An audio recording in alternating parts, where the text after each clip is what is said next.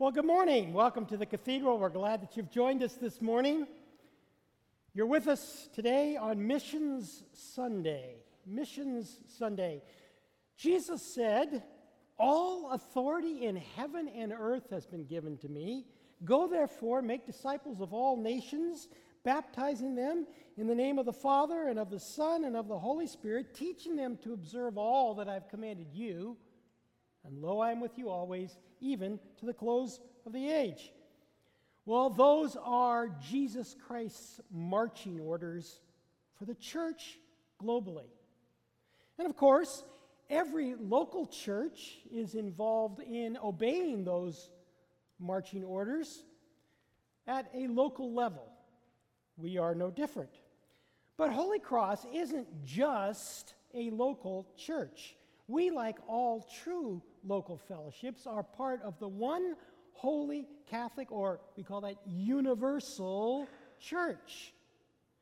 And we are part of carrying out Jesus' command throughout all the world. Now, in recent days, we have been talking a little here about tithing, giving your first 10% to the Lord. Ever since Holy Cross was founded as an institution, we've committed ourselves to do that very thing. We take 10% of every single dollar that comes in and we use it for ministry outside our own doors.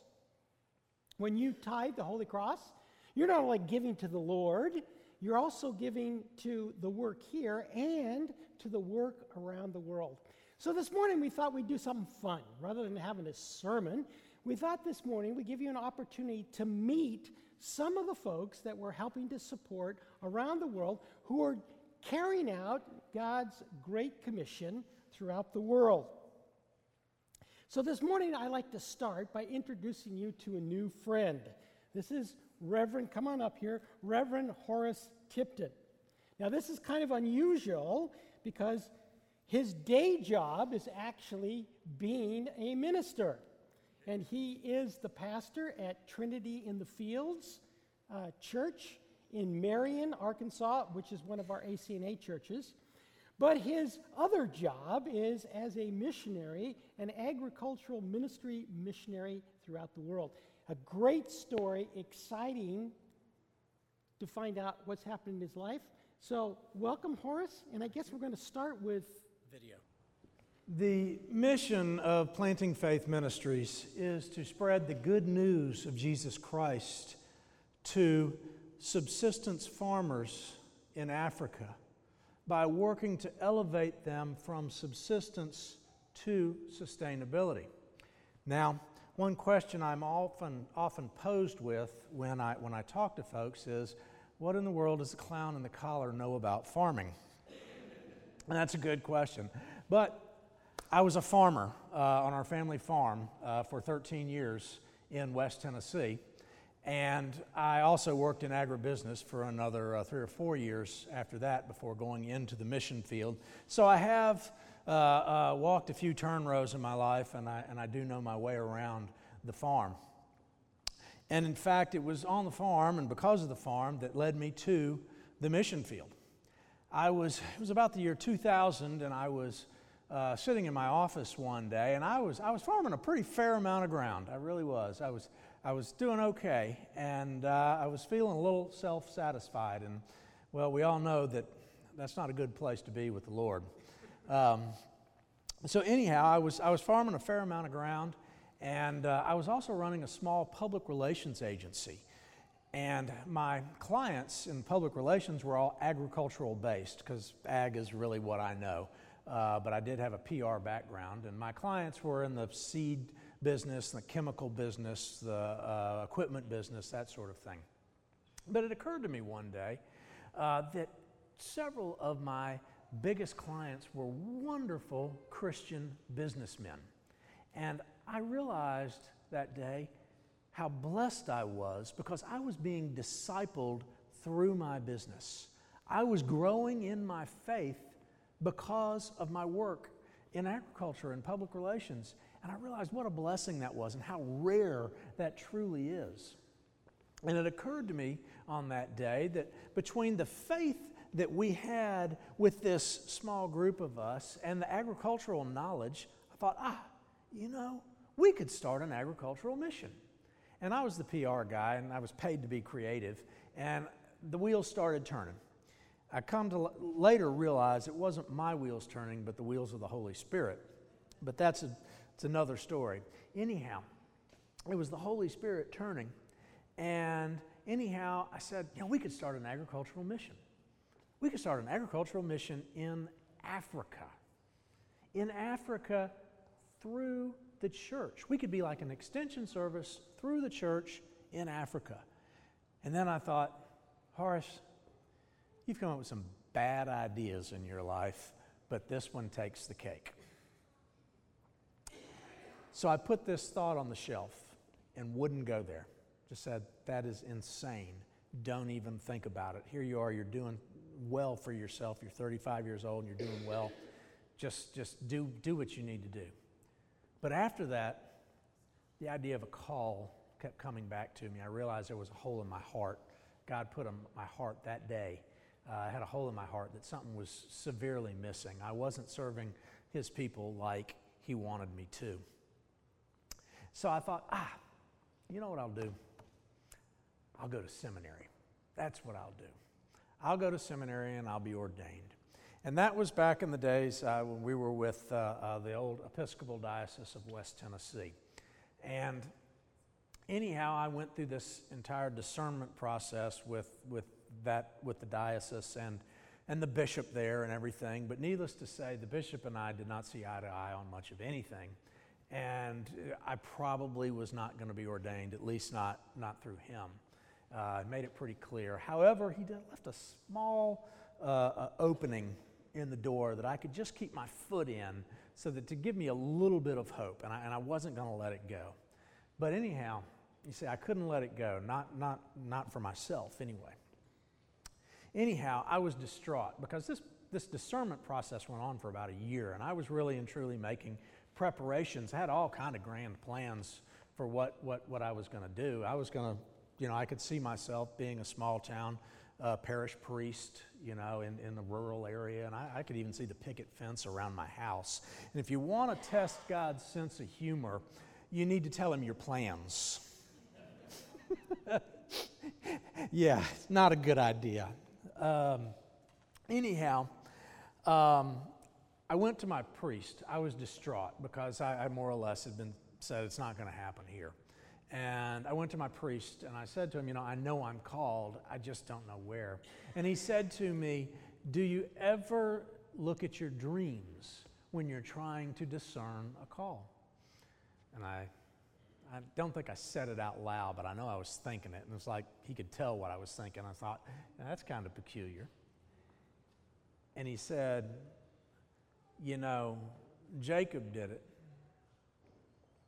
and Joseph did it, and Daniel did it, and Peter did it, and Paul did it, and I have done it too. And I suggest you do it. So I left that meeting far more confused than when I went in, not knowing what to do. Shortly afterward, I was driving down the road and I was listening to a Christian radio station, and a sermon came on the radio, and it could have been the exact same thing that my priest had just told me in that sermon. And I was like, okay, Lord, I get it. I know what you want me to do. So I went home that night. I went home and I prayed right before I went to sleep. I said, Lord, if you want me to go somewhere, please, Lord, please tell me tonight in a dream. And I kid you not, I promise I'm not making this up. I dreamt that I walked with a black man, but he wasn't just any black guy. He had a real high forehead, and he had a gap between his two front teeth, and he was very dark complected. And we walked under an intense sunlight in a field of burnt grass. And I woke up immediately out of breath and said, oh Lord, you want me to go to Africa, don't you? Those plans that I had had years before all came rushing back to me. So I went back to my priest and I said, okay, here's what happened. And he gave me some very, very wise advice. He said, if this is of God, then doors will open. But if it's not of God, then you just had some dream. It's no big deal. Don't worry about it. So we began to knock on doors. And we began to write anybody we knew that had any connections in Africa to broach this idea. And let me tell you, the doors were slamming shut in my face so badly for 3 months, saying, you want to do what? That's the craziest idea I've ever heard. And after about 3 months, I did begin to think I was crazy and felt kind of silly for broaching this idea with people. And I put it down again. But about 6 months later, I was reading my Bible one morning. It was Luke 9:23. It says, take up your cross and follow me. And it hit me so squarely between the eyes. I knew that the Lord was talking to me. And I knew it was time to get this mission going. And there was one last person in the Memphis area where we lived that I had not spoken to about mission. And his name was Father Samson Gitau. Now, Gitau is a very Kenyan name. And you may ask, why in the world didn't I speak to him first? Well, Father Samson sat on a board in the Episcopal Diocese of West Tennessee called the Commission on Ministry. And the Commission on Ministry more or less shepherded people, aspirants for ordination, through the seminary process. And I knew if I ever mentioned this to a member of the Commission on Ministry, that they would say to me, oh, well, you're interested in mission, not ordination. You don't need to be ordained. And you see, I hadn't let go of that ordination idea. I hadn't let go of it at all. But I finally said, okay, Lord, if you want me to be ordained, it's totally in your hands, and I'll forget about it and let you take charge instead of me taking charge. So I went to talk to Samson, and he said, that's a pretty good idea. I kind of like it. I want you to put it on paper, and I'm going to send it to a friend of mine in Kenya. Well, that Kenyan friend was a bishop in the Anglican Church of Kenya. And I guess about a month later, I get an email from the bishop. And he says, I like your plan, and I'd like to invite you and your wife to come visit us in Kenya in the summer of 2004. And I thought, this is great. And with that email, there was a Word document attached, which was a plan for agricultural development in his diocese. And I read through that plan, and I thought, oh man, this is great. They must love my plan, because they've got about 90% of my plan in their plan. This is wonderful. Well, we get to Kenya, my wife and I do, and we just have a grand time, and we realize that this mission idea is possible, it's feasible. But what we also realized is when they wrote that plan, they had never heard of me. They had never heard of me. The bishop put those two plans side by side and said, the hand of God is in this process. You see, what they were lacking were the resources and the expertise to carry out the plan. What I was lacking was a place to carry out the plan. The bishop had the wisdom to see God working between me and the people in his diocese. What we also came to realize is about the time they wrote that plan was the same time that I gave up the idea of ordination to God. I gave it up completely to him, and when I gave over my will to him completely, the doors began to swing open wildly. By January 2005, my family and I had moved to Kenya, and we worked with farmers, indeed, in agricultural development. We were there through 2012. Through 2012, we had worked with over 1,000 farmers. We are still continuing to operate. I have 7 employees now, both in locations in central Kenya, western Kenya, and northern Uganda. We continue to work with farmers. We're working with about 300 farmers currently. And the Lord has indeed blessed us with this mission. You know, it's funny though, after being there for about 3 years, I went and I talked to the bishop because all these people kept telling me, both Kenyans and Americans alike, kept saying, you know, you need to be ordained. You need to pursue ordination. We really think you're called. And I finally bowed to it and said, okay. And I'd already been through this once. I said, okay, I'll go do it. So I went to talk to the bishop, and I went in and I told him why I was there. And he just got this big grin on his face. And he said, I've been waiting on you. So I was indeed ordained. I went to seminary and was ordained in Kenya, in the Anglican Church of Kenya, and just recently, in the last year, transferred my residency here to the United States so that I could pastor a church in Arkansas. But you know, I hope that my story has indeed been a blessing to you, been a blessing so that we could all enter through the narrow door and partake in the wedding feast before Jesus Christ. Amen.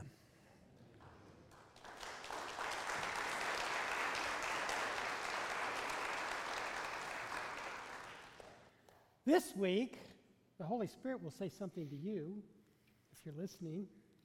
You see, the Holy Spirit is the one that guides and directs ministry around the world. You heard it here, but that's also your story too, as God guides and directs you in the ministry He has for you. I'd like to invite you to stretch your hands, please. Stretch them out, and we're going to pray for Horace and for Anne.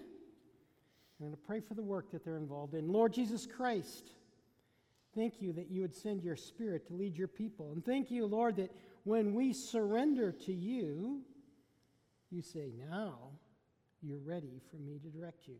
Thank you for this wonderful story of planting faith. And we pray, Lord Jesus Christ, that you would multiply their work in Kenya and Uganda.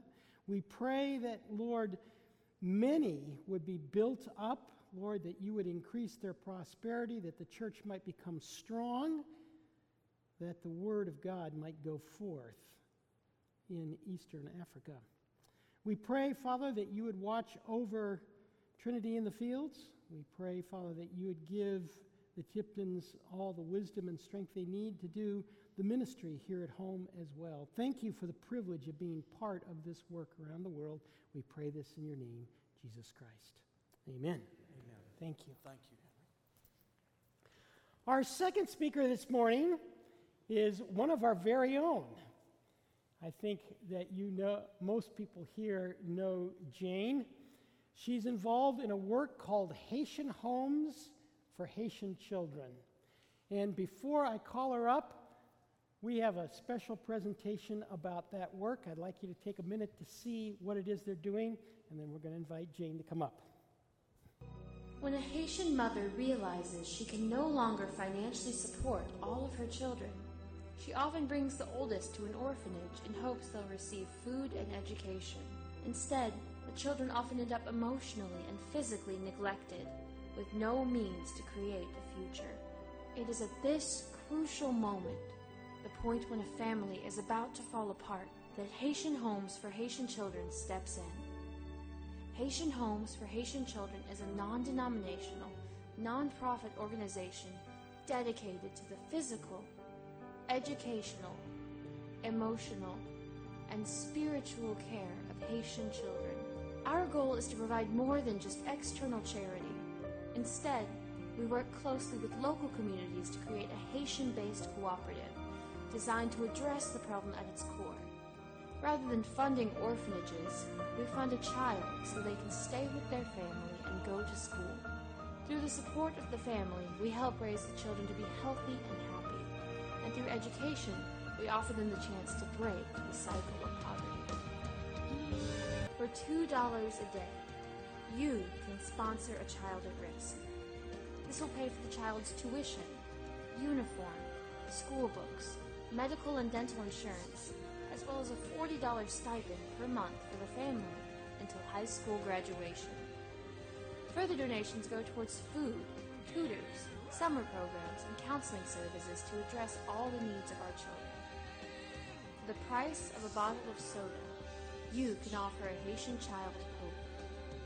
Together, we can create safer, healthier Haitian communities from the inside out by helping heal the body, mind, and spirit of those who live there.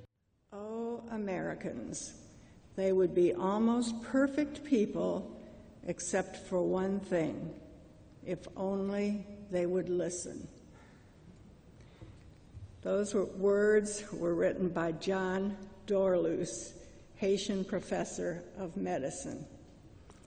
About 5 years ago, I was waiting for my airplane to arrive at the gate in Atlanta and be loaded for yet another trip to Haiti. And I didn't have my book open yet, so I took a good look around me. There were more white Americans' faces than black Haitian faces headed to Port-au-Prince, which is not an unusual thing. But because my book was not open, I began to think about it. I realized that I, like most of the other Blancs, which is what they call white people in Haiti, had their agendas well in hand. I had mine in triplicate and had gone over it with the president of the board of directors already.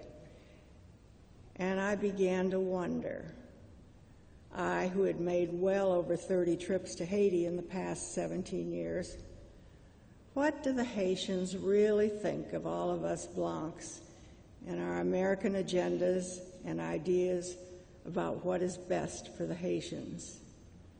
Haitians are the most agreeable of people, and they are so appreciative, and whatever you suggest, they say it's a wonderful idea.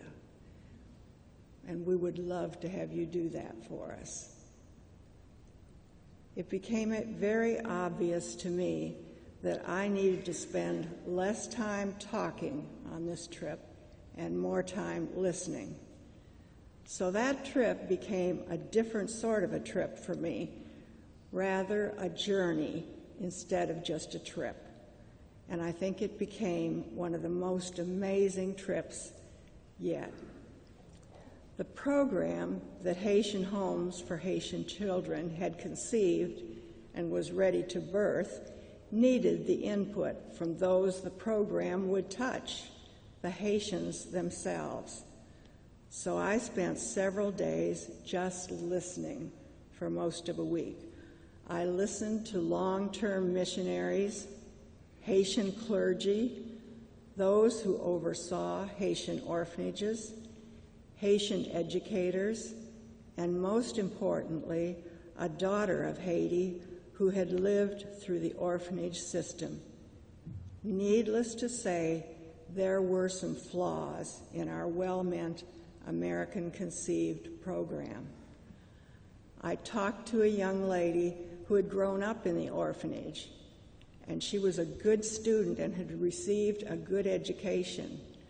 So I asked her, Alliance, if you had it to do over, what would your choice be? You grew up in an orphanage where you received a good education. Your mother gave you up. She was not the best of mothers, and you would not have gotten the education you did. If you had it to do over, what would your choice have been? To grow up in that home and not receive the education, or to go to the orphanage and receive that good education? She looked me squarely in the eye and said, I would rather have grown up in my home. So at that point, I knew what we needed to do. The term orphan in Haiti means any child that is not living with his or her birth parents, a parent that is no longer able to provide economically for a child may turn the child over to a relative, friend, orphanage, or even to abandon that child.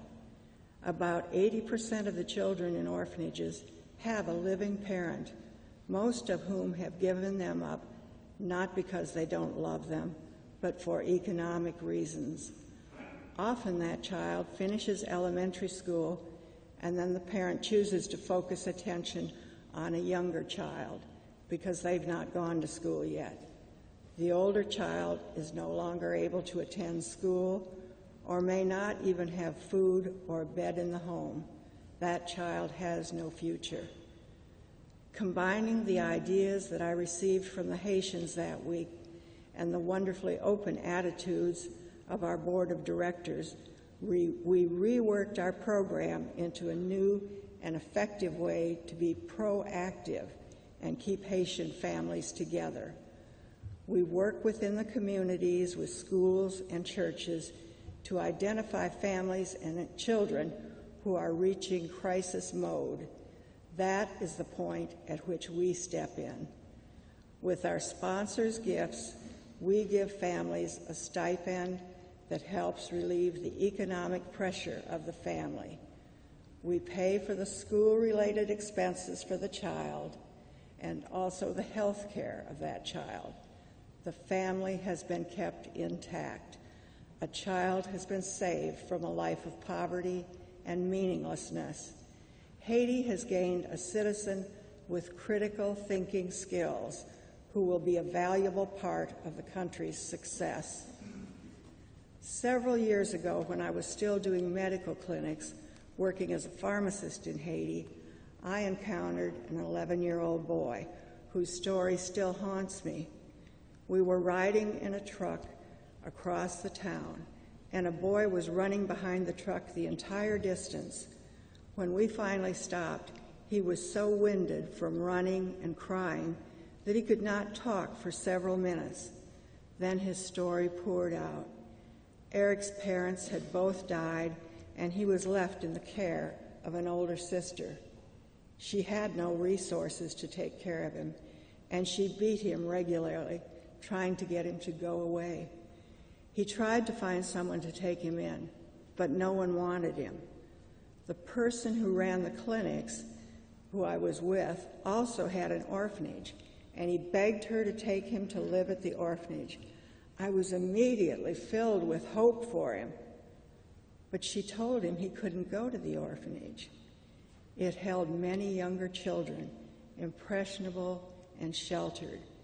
At 11 years old, Eric had lived on the streets already. He had seen everything in life, sexually and otherwise. She could not expose those older, vulnerable children to him. That was a real point of reality for me. For a few years, I gave money to a Haitian man whom I trusted to pay for Eric to go to school. And once in a while, when I'd go to Haiti, I'd see him on the streets. He'd learned enough English to work as an interpreter occasionally. Once in a while, I still see him. Haitian homes for Haitian children exists for the Erics in Haiti. Our program of child sponsorship began with 7 children 5 years ago, and we now have 50 children. We're non-denominational and send the children to 7 different Christian schools. Why are they Christian? Why are they private schools? Because the government-sponsored schools often don't pay their teachers. They go on strike. The teachers aren't qualified. We send them to Christian schools. We find sponsors who are people just like you for each child. Sometimes a prayer group or a Sunday school class sponsors a child. I have a couple of widows that go together to sponsor a child. The sponsor's money is spent entirely on the child. Education in Haiti is not free. Holy Cross has supported this ministry from almost the very beginning of our efforts. Some of your members sponsor children. Some of your mission money that you give in your tithes goes to us. Even more of your support to us is in much-needed prayer. 3 of our children have lost parents in the last 18 months. One of them lost her mother to AIDS, and it went to her brain. She burned down the house with her children's clothing and school supplies in it. We need constant prayer for that girl to overcome her depression. Our children live in shacks with leaking roofs. Some only eat 1 meal a day, even with the stipend the family receives. But these parents choose education before anything else. These parents know that education is the only way their children will overcome the lives that they live. We are so grateful for all of you at Holy Cross, for the financial help you give us, and for your diligent and faithful prayer. God bless you all, and thank you.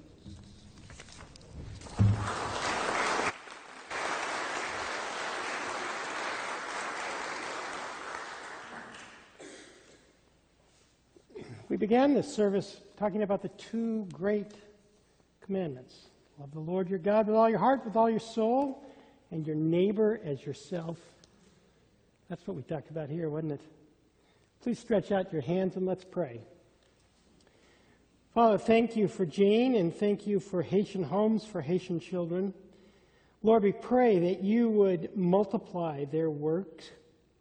Lord, give them every grace. Put them in contact with people who are both diligent and honest. Put them in contact with those who have need but are willing to sacrifice for the sake of love and their families. Father, give Jane energy and strength. Give her all that she needs to continue this work. Send your powerful Holy Spirit upon all who are involved in it.